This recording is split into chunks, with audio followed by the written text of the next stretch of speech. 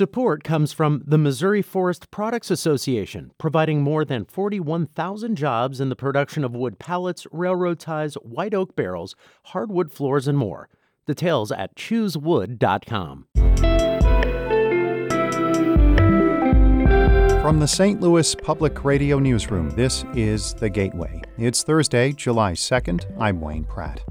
While the federal government has provided billions of dollars for help for college students during the pandemic, undocumented students are not eligible for that assistance.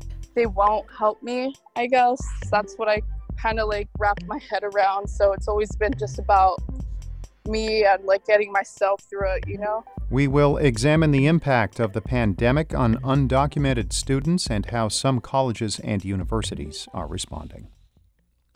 St. Louis and St. Louis County will require residents to wear masks in public spaces to limit the spread of coronavirus.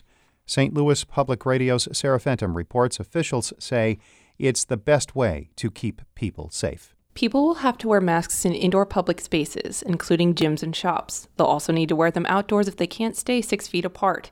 Children and people with certain medical conditions don't have to follow the order. According to the Centers for Disease Control and Prevention, face masks, including non-medical grade ones made of cloth, can prevent people from spreading the droplets that carry the virus. Masks protect people from infecting others, which is why everyone needs to wear one, said Dr. Alex Garza, head of the St. Louis Metropolitan Pandemic Task Force. The highest risk is if nobody wears a mask, and of course the lowest risk is if everybody wears one. He says people who don't have symptoms of COVID-19 can still spread the virus. I'm Sarah Fenton, St. Louis Public Radio. Latino residents in St. Louis County are testing positive for coronavirus at much higher rates than the rest of the county's population. County Executive Sam Page says Latinos are 3 to 5 times more likely to test positive. He says services may be harder to access for Latinos, especially those who do not speak English. We also have concerns that there may be language barriers. So some of our Hispanic residents may not be able to understand the services that are available or have complete access to those services. Health officials are not sure what is driving the higher infection rates, but Page says it may be because more Latinos are working in essential jobs that put them at a higher risk of contracting the virus. St. Louis County is now partnering with local Hispanic and Latino organizations to improve outreach efforts. The St. Louis Police Department is getting an outside review. St. Louis Public Radio's Rachel Lippman reports Mayor Lyda Krewson announced the evaluation yesterday. The arrangement is very similar to one in St. Louis County. Business groups will cover the cost of the review. It will be performed by former Philadelphia and Washington, D.C. Police Chief Charles Ramsey. Though the exact scope of the study was not immediately available, Krewson said it would be broad, covering policies and training, as well as the way the department responds to gun violence. It's about acknowledging that Black Lives Matter, but it's also about acknowledging that in St. Louis, far too many Black lives are lost to violence. Both Chief John Hayden and Public Safety Director Jimmy Edwards support the review. Krewson says it will begin in a few weeks and take a couple of months to complete. I'm Rachel Lippman, St. Louis Public Radio. Official 4th of July fireworks displays are going to be muted this year. Communities throughout the St. Louis area have canceled annual Independence Day fireworks shows and parades. Fair St. Louis is the biggest celebration to be called off. Chairman David Estes says canceling the festival's 40th anniversary is a gut punch necessary to keep people safe. We have over 300,000 people over 3 days, and we kept hoping and hoping, but in the end, hope is not a very good strategy. Fair St. Louis will be condensing the weekend event into a 1-hour live stream Saturday with performances by hometown artists. Fireworks shows will still be held in some cities, including St. Charles, Union, Grafton, and Edwardsville.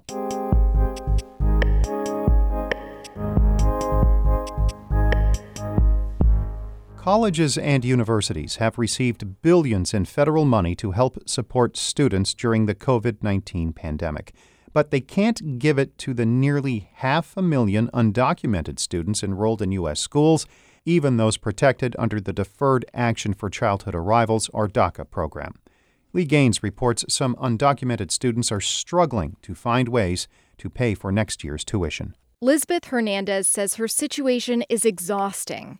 She's about to be a senior at Dominican University in Chicago's western suburbs.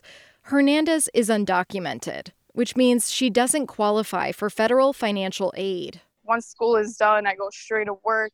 So that's just like really mentally exhausting. And then going back home and trying to do homework at midnight and then waking up really early, trying to catch the bus. So it's like, I don't know, it's a vicious cycle.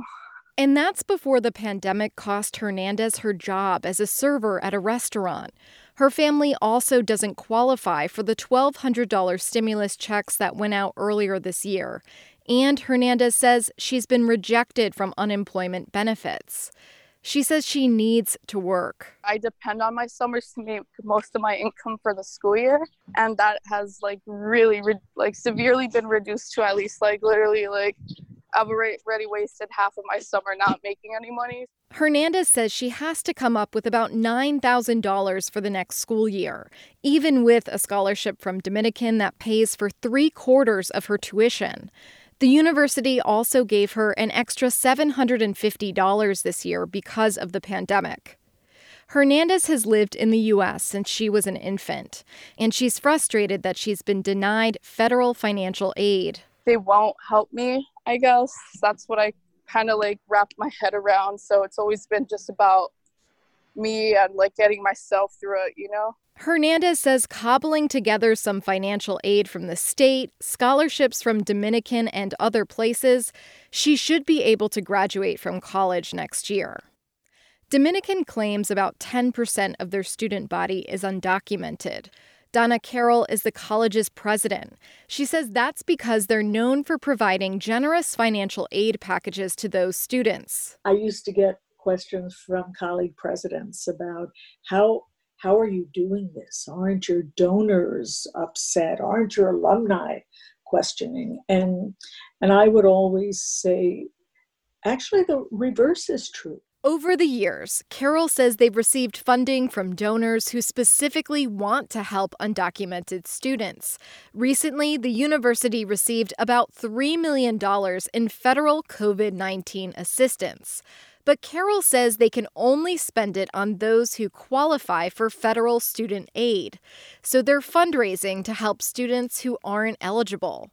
Candy Marshall says schools are getting creative in how they support undocumented students, given the restrictions on the money Congress has provided. Their view is, look, if we have all this money coming in, emergency fund money, that we're only going to be able to spend on U.S. citizens, then what we can do is go look at other buckets of money that might have been used to support U.S. citizens, and we'll use those buckets of money to support our undocumented students. Marshall heads an organization called thedream.us, which partners with colleges across the country to fund tuition for undocumented students.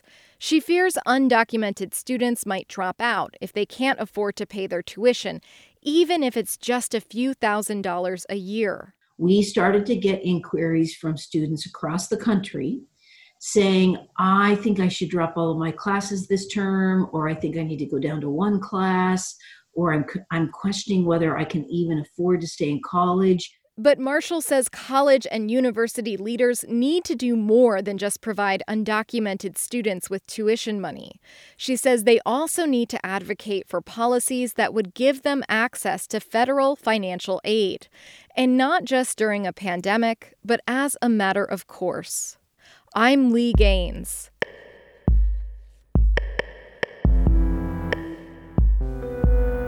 Shula Newman is the executive editor of St. Louis Public Radio, music by Ryan McNeely of Adult Fur. We are taking a break for the July 4th weekend. No podcast tomorrow. We return Monday. I'm Wayne Pratt. From the St. Louis Public Radio newsroom, this has been The Gateway.